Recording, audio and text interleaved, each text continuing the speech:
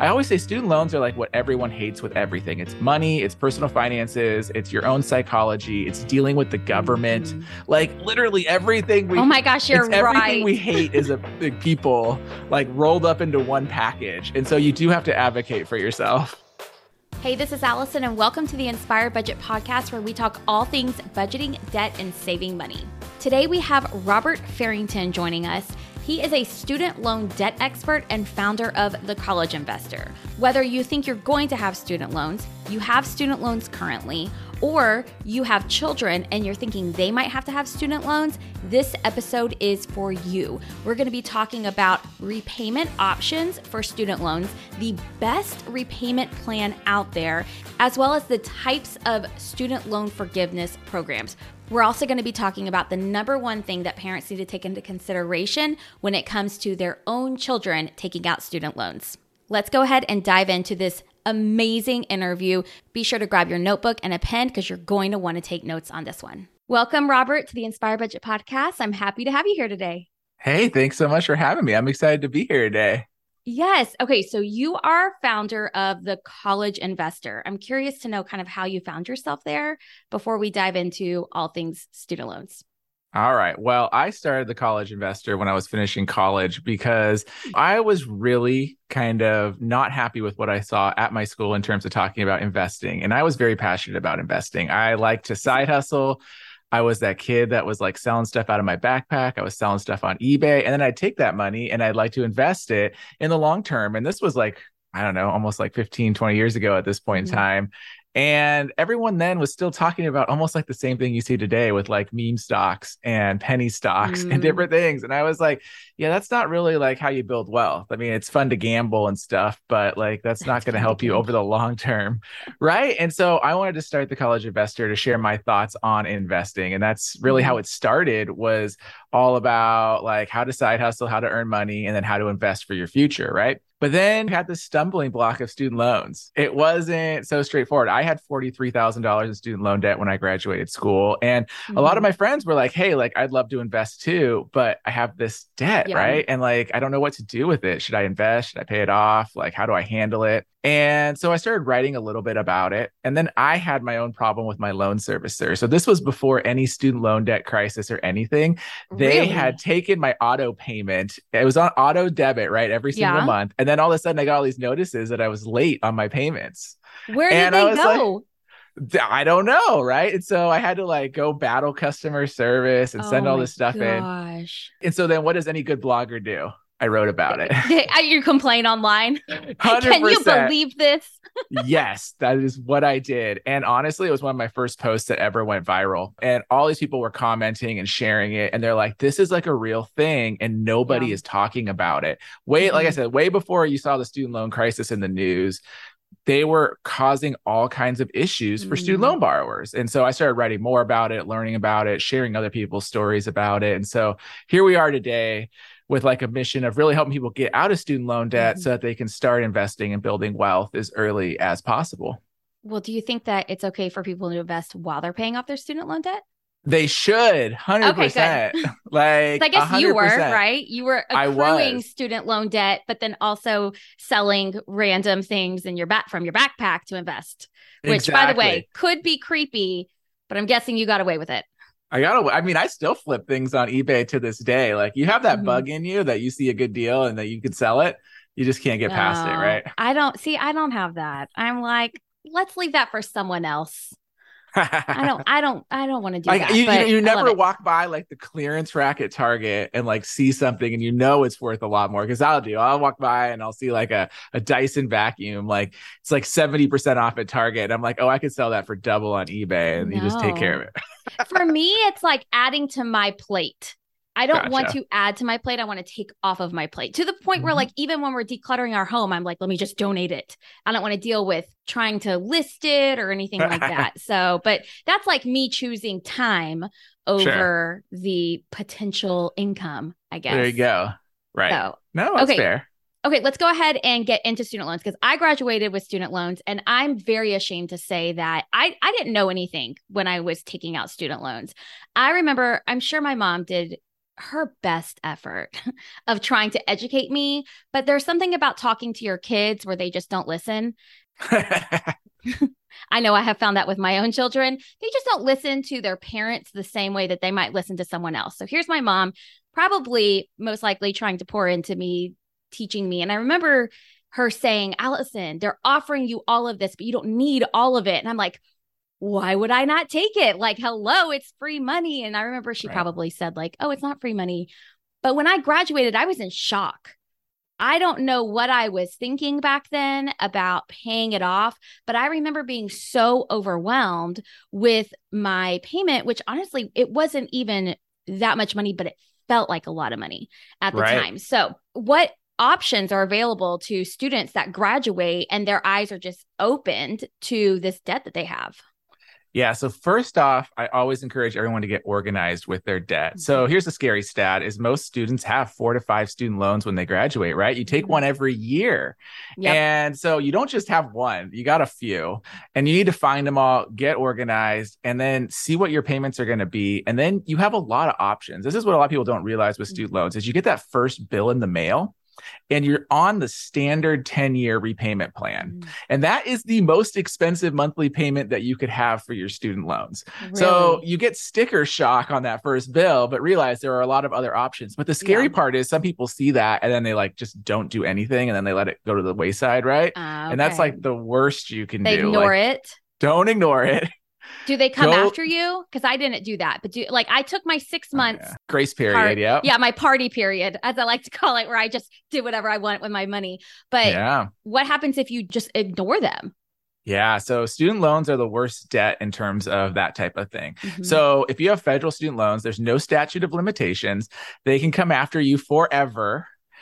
They can garnish your wages. They can take your Social Security. If you like kick this down to like retirement, they can take disability benefits. They can do a lot to take it from you.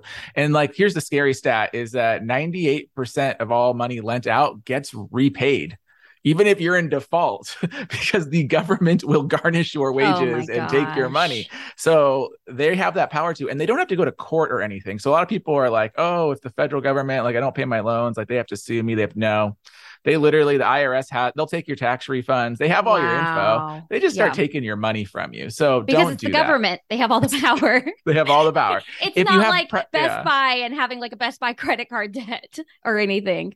Exactly. If you have private loans, they do have to go to court and they do have to do things like that to get their judgments and sue you. But the federal government, they can take your money, they can garnish your wages and stuff. So don't skip out on it.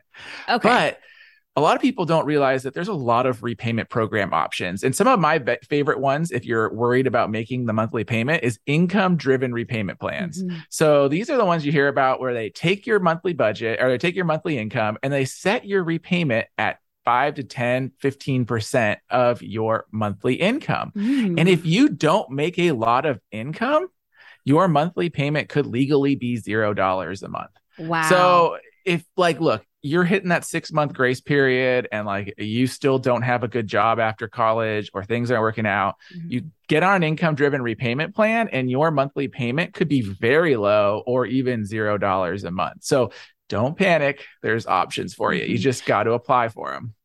Do they change the interest rate when they do that by any chance? No, your interest rate is fixed as soon as you take out a federal loan. But here's the thing. I'll also tell you that so many people get hung up on the interest rate. And it's a big pet peeve of mine. Your interest rate does not really matter that much on your student loan debt. It really doesn't. So if you take your total amount, like let's just fast forward 20 years down the road, and you add up how much you spent on interest and how much was principal repayment, on average, it's about 30% of your total amount of payments go to interest, which is a lot. And we would like to not have that. But the biggest factor of your monthly student loan debt payment is always going to be how much you borrow. Every single day of the week, it's always that. And so, don't fret so much on the interest, especially when you realize that your income-driven repayment plan, your payment's not even based on the interest. It's based on how much you make. So focus on boosting your earnings, doing things in that regard, and then you can go. But then part 2 is if you're going to get loan forgiveness, don't pay as much I as you know, can. right? All right, let's hold out for that. Yeah. Hold out for that. There's multiple parts to this, That's right? true. So there's Biden's one-time student loan forgiveness that potentially is going through in the next few months. Right. That's going to be 10,000 or 20,000, right? And Mm-hmm. so again, if you qualify for that, it should be automatic for some people, but I recommend everyone go to studentaid.gov and apply. Even if you think it's going to be automatic, like seriously, don't take the risk. Just do it. Yeah, just exactly. do it. Don't right? miss out on it because you didn't go to one website. And I can't tell you how many people I see right now in my comments that didn't take action over the last like 2 or 3 years and are missing this forgiveness just because they did silly things of like waiting and not taking action on their loans. So take the action and do what you need to do. But part two is other loan forgiveness programs. What a lot of people don't realize is 50% of every borrower today qualifies for some type of loan forgiveness that's not this $10,000 deal, like actual loan forgiveness. 50% of people qualify, but a lot of them don't take action. The biggest one, like public service loan forgiveness, things like that, like you can get your loans forgiven even without any changes to the laws or different things like that. Do you think that it's because the idea of doing it is overwhelming, or do you think that people just aren't aware of it? Both. I think there's a lot of lack of awareness because you hear things like teachers get loan forgiveness or police officers do. Right. But they don't realize that you could be the secretary in the front office and get loan forgiveness because you just have to work for the school district. So like there's actually a lot of jobs that qualify for this that people don't realize that they could qualify. And so that's really frustrating that you could literally work for any type of nonprofit, the government in any capacity, any type of first responder, all these things. Like you just have to work there. You don't actually have to be the teacher or the firefighter or that person to get the loan forgiveness. So keep that in mind. And then part two is, yes, you do have to apply for it and you do have to do some certain steps. Like you have to get your HR or your boss to sign your form. You have to make sure it's filled out completely. Over 30% of all the applications got rejected just because they weren't filled out completely. Wow. Like, come on, fill out the form completely, people. Okay, so I think part of it is knowing, right? So if you're listening to this and you have student loans, just Google right now, student loan forgiveness for, I guess, what, the career that you're in? Or 100%. Yeah. Student loan forgiveness for the career. You can Google student loan forgiveness programs. You can, there's just, you can find it. You also should look in your state. So a lot of people don't realize that a lot of states offer student loan forgiveness programs for people of their state. And some of them are like super cool. Like I will tell you, like Maryland, you buy a house in Maryland and they'll give you like $10,000 just for buying a house in Maryland. Wow. No joke, right? Maine, I think if you work in anything in the STEM field, Maine will give you loan forgiveness. Like Kansas does things like if you live in certain areas. So like they're not all like, there's a lot of doctor ones. There's a lot of lawyer ones. There's things like that. Teachers. But there's like, but there's a lot of other ones that are kind of niche and they're really cool. So you need to check your state and see if you have options. Okay, so that's like everyone's homework right now. Action. If you take anything away, do that. And I will say that I received $5,000 of loan forgiveness for being a teacher. My husband did as well. I had a friend who was a special ed teacher and received $17,500. And it took her so long to get it just because of the forms. And I was like, Kendra, like literally, if you take an hour to do this, you get think of that as 17,500. But I think that maybe what holds people back is that it's not direct income, right? Yeah. Can you talk about that? Because I don't want someone going in there thinking, oh, I'm going to get $17,000 in my checking account and I can use $2,000 to pay off my loans and $15,000 to spend on a nice vacation. So can you talk about like, once you qualify, what happens? Yeah. So teacher loan forgiveness, like you said, it's a 5-year program. Public service loan forgiveness is another one that I actually recommend more teachers do public service loan forgiveness because it's the total amount of your student loan balance, but it's 10 years, right? So you kind of have to do the math. If you have less than like 5 to 17,500, maybe you go for teacher loan forgiveness. If you have more than that, you probably want to go for public service loan forgiveness, right? Can you do both? You can double dip until October 31st. So actually, for people listening to this podcast, you're probably not going to be able to double dip. But some people could have double dipped if they were on it. Again, this is where it's like you have your loans. You need to kind of stay up on your student loans because all these little programs and stuff could like really give you a sizable amount of money.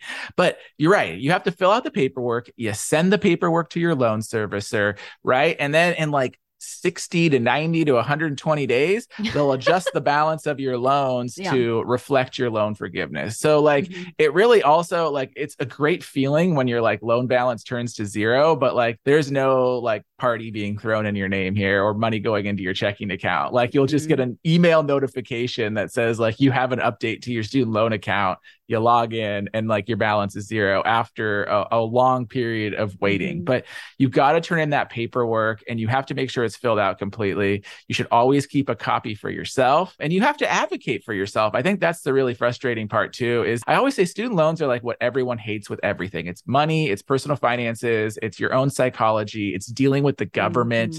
Like literally everything oh my gosh, you're right. Everything we hate is a big people like rolled up into one package. And so you do have to advocate for yourself. Which is why you put it off. It's confusing. It's confusing. Yeah, it's right? not. It's the oh, wow. And then some people, I remember whenever I was working on paying off my loans, there was this guy I worked with and he was like, don't do that. That's bad for your taxes. And I was like, don't tell me what to do. Like, it's like you throw in the tax, there's these myths. Yeah, 100%. That people that might be well-meaning, there's well-meaning people out there that are giving you advice that just isn't true. They're just spewing these myths and then changing the way you think about it. So, okay, that's fascinating. I love it.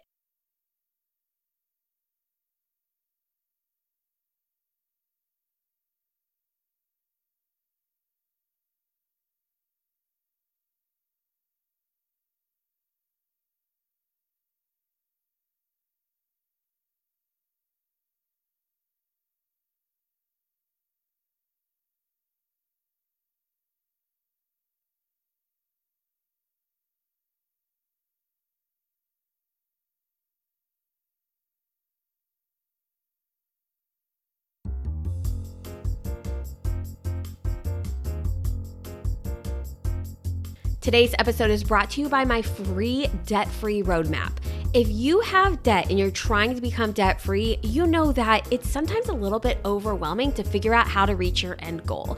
And sometimes paying off debt is not as simple as it seems, which is why you need a roadmap fast. In this free debt-free roadmap, you're going to get the 7 easy steps to follow that will set you up for actual success on your debt-free journey. And I'll be sharing with you the 3 most common mistakes holding people back from paying off debt so that you can avoid them every single month. Plus, you'll get free resources sent straight to your inbox every single week. Go to inspirebudget.com/debt-free to get instant access or click the link in my show notes right now. If someone has student loans, because my student loans are gone, so thankfully I don't have to deal with this, but they're already paying on them. Let's say that they're several years out of college, maybe they're in their 30s, and they are hearing this now and they're like, wait, what? There's an income repayment plan. Can they get on that now? Absolutely. You can definitely can. You can change your repayment plans anytime. It's actually really easy to do. You literally go to studentaid.gov. If you scroll to the bottom of the website, there's a link there that says apply for income-driven repayment. You just click it. You can start the process right there. I'm going to make this even easier. We're going to put that link in the show notes. There you go. So yeah, you can change it anytime. That link will be in the show notes. I will tell you a couple things. First off, hopefully no one with federal student loans has been paying their loans over the last 2.5 years, right? So the loans have been paused if you had federal loans. And I beg you to not ever pay if your loans are paused. If you have paid, you can request a refund of your payments, and please do that. And I ask you because you should never give the government any money they don't deserve, part 1. Part 2 is you could potentially cost yourself things like Biden's $10,000, $20,000 loan forgiveness if you paid them. You need to request the refund and then get your loan forgiveness. So this is why you don't ever pay more on your debt. And I know it's very counterintuitive, but I also think your student loan debt. So this is the thing. Is I want everyone to take their student loan debt and like put it in like its own little bubble and treat it very differently than any other type of debt. It's different than car debt, credit card debt, than a mortgage. Like it is its own can of worms. It has its own set of rules that's very different, and you should kind of treat it as such. So don't pay don't pay that money. And then honestly, unless you're going to pay off your loans, not qualify for any programs or anything, and I'm talking pay off the loans in like 5 years or less, you should not really be paying anything extra towards your student loan debt. You should be maximizing the amount you get forgiven. And there is an inflection point because, like I said, a lot of people qualify for loan forgiveness. And if you do, you don't want to throw extra money at it. You want to maximize the amount forgiven and then keep that extra money that you do have to invest and achieve other financial goals, right? Okay, so what is the difference between student loan repayment and student loan forgiveness? For anyone who's asking and they're like, Robert, you're throwing out a lot of terms at me. Can you just like simplify it down? Yeah. So student loan repayment is literally paying on your loans. It's sending money in on your student loan debt. And there's a bunch of programs for it, right? So we talked about the standard repayment, income-driven repayment, things like that. That's repaying your loans. Then you have loan forgiveness, which is just like it sounds. You get your loans forgiven. However, it's not like automatic. You have to usually do something to get it, right? So you have to be a teacher for 5 years. You have to work in public service for 10 years. You also have to fill out paperwork and get it. And typically, like public service loan forgiveness, you have to fill out the employment certification form. You should do it every year. And you just stay up on it. And that way you're not having to track down your HR person from 7 years ago. Hey, like I worked here 7 years ago. Can you sign my form? They're going to look at you all strange. Like just do it every year, like, and then submit it and keep a record of it. I like that idea because I've known people that have had to do that and they've had issues with past HR departments getting that form. So I almost think like set a date, right? Like September 1st, February 1st, whatever. Choose a day in the year to say, I'm going to do this. I'm going to get this form signed every single year on this day.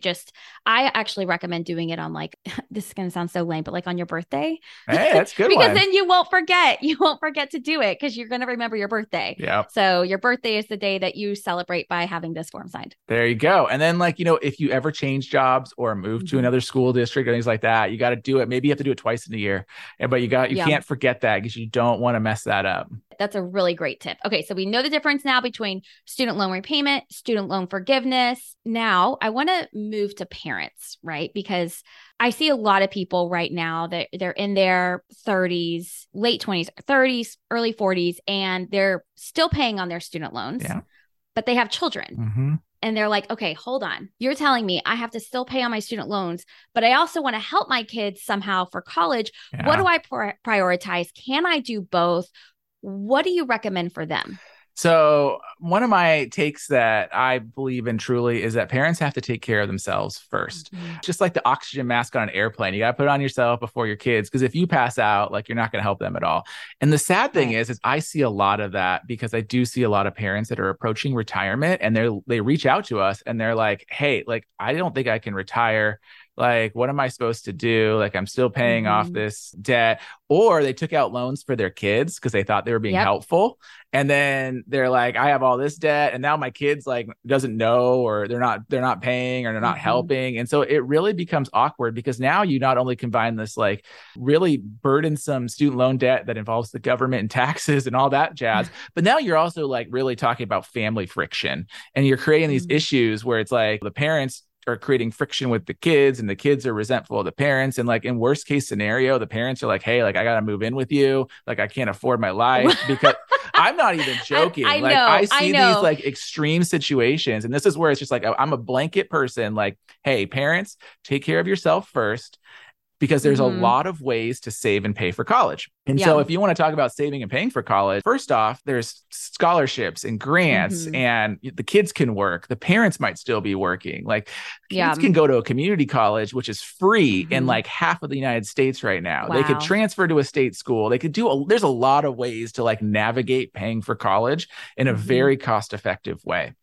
Then you have like the saving for college parts, which I do think that parents can save for college. And one of my personal favorite ways to do that is through gifting. And so we do this in our family where we actually ask all of our family and stuff I don't want any more stuff. Like, please stop giving my child like 4 boxes of Legos or like Barbies. How about we all just give them one thing? And then if you really feel like spending more money on them, which grandparents typically do, like, hey, throw that in their 529 plan. And that I tried that. Yeah. And It didn't go so well. Oh, I'm sorry. Some people will say that you don't have a right to tell them what to do Well, and with so their giving. one of our parents felt that way, and I said, "Well, Yeah. I do have a right to take all this back to Target and just do it anyways. So either you can Oh. make it easier on our family, or and play ball, or we're just going to do it Yeah. anyways." So Mhm. catch 22, and after that conversation, it's been great, and everyone's actually happier, and I think they saw the Yeah. benefit of it. Honestly, I Mhm. think a lot of grandparents have this preconceived notion that like stuff is love, like especially boomers. Yes. Boomers Well, love their stuff. yes. But also, I think like parents do that for their kids. Yeah. Like the more I buy for my kids, the more I, do for them. That is showing the love. Yeah. I have fallen into that. Sure. Like I can think specifically about times I've fallen into that. And it's like, wait a minute, I have to stop and be like, the more I buy doesn't equal the quality time that I should be spending with them instead. 100%. Gut check. It is, but then you realize all this crap you spend at Target that you throw away, and then or like donate after like a year or two, and it's like, man, all that money could have been invested. And even if it's small amounts, let's just say it ends up being $100 a birthday and $100 at Christmas or whatever, right? That's $200 a year, but then you compound that over 18 years of the kid's life, and it grows and everything. I mean, you could have substantial amounts of money set aside for college that either would have been wasted or not really utilized in the best way. And so that's one of my favorite ways to gift. And honestly, if you actually do this in your community, we actually started seeing a lot of our friends start doing it for birthday parties, things like that. And there's a lot of services that you could use. And so they'll put on the birthday invite, like in lieu of gifts, contribute to their, 529 plan. And like, now a community is all helping each other save, and the kid still gets a party, and like every kid still is going to get gifts. Like, let's be honest, they're still going to get like 4 or 5 things, which is like what every kid plays with anyways. Like you give them 20 things, they play with 3 of them. You give them 3 things, they play with 1 of them. Like it's yeah, that's so funny. My kids would be so upset. I'm thinking about, I think that it's also something that like it helps to start that at a young age. It does. Not like throw it in at 12 and be like, by the way, you're not getting any gifts. But honestly, by 12, like I feel like they start wanting money and gift cards anyway. They do. That's what my 10-year-old wants. He just wants money. Right. And that's it. That's all he wants is money. And that's what he wants for Christmas. And I'm like, I'm sorry. That's not like, you're going to have something to open for Christmas. Sure. But now you have that. And now it's like, you got kind of, you have a whole different conversation of, okay, you got money. You're going to save some of it. You're going to spend some of it. Like, how are you going to divvy that up? Right. Exactly. Yeah. Okay. So for any parents out there, focus on yourself, set yourself up for success when it comes to retirement, and like your kids will be okay. They will be okay. There's lots of ways to pay for college. There's lots of ways that you could potentially save for college. It doesn't have to be a thing. I think your kids will also be very much more appreciative if they're not having to worry about you financially by the time they're in their 20s and 30s, because like you spent these years getting your own financial house in order. I agree 100%. Okay. Thank you, Robert. Where can we learn more about you and the College Investor? Yeah. So you can go to thecollegeinvestor.com. We also have our podcast, The College Investor Audio Show, or if you like video, we're on all the channels, The College Investor.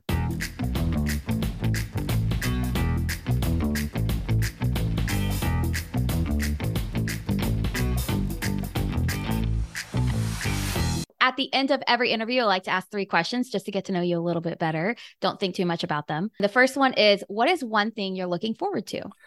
Ooh, I am looking forward to, I don't know. Let's see.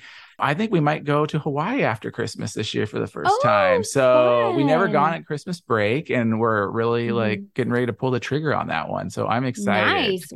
Where in Hawaii? Probably Maui. Probably Maui. Yeah. So we haven't booked it, but we're like we're like the, just do it. 90%, like we're going to do it. But yeah. Yeah. I think you should just book it today. Book it today. That's what I say, but I'm very impulsive. So, okay. The second question is, what is one money mistake that you have made that you would tell everybody to avoid? Oh man. When I graduated college, I definitely fell into the trap of buying that new car. I felt like I deserved it. I went and bought like a brand new. Hard. I did. I worked hard for this. Like, it was like $45,000 at the time, which, and granted, I had a job and like I was good, but like, I think the car was as much as like my annual salary at my job, like, when I started. So it's like, look, you don't need the new car. It's still just transport to and from work. I think my car payment was like $700 a month too. And I like did it. Right. And now I'm just like, that was so dumb. But, at least I will say to my credit, I drove the car for 10 years and like, I really did, get all I could possibly get out of it. But there was really no reason for that one. Yeah. I have never had a new car. Ever. Oh, wow. Okay. Like me personally, I've had a car that was like 2 years old. But it felt so new. Everything was nice. Everything was working. Like to me, in my mind, it was a new car. Sure. Because it was so much better than my old car. Nice. That also helped. Okay. And then the last one, not actually a question at all. Just finish this sentence. My favorite thing I've ever spent money on is. Ooh, my favorite thing I've ever spent money on is, I'm going to say probably my wife's engagement ring. Oh, I like that. Yeah. Why that one? I don't know. It sealed the deal. Oh, well, there you go.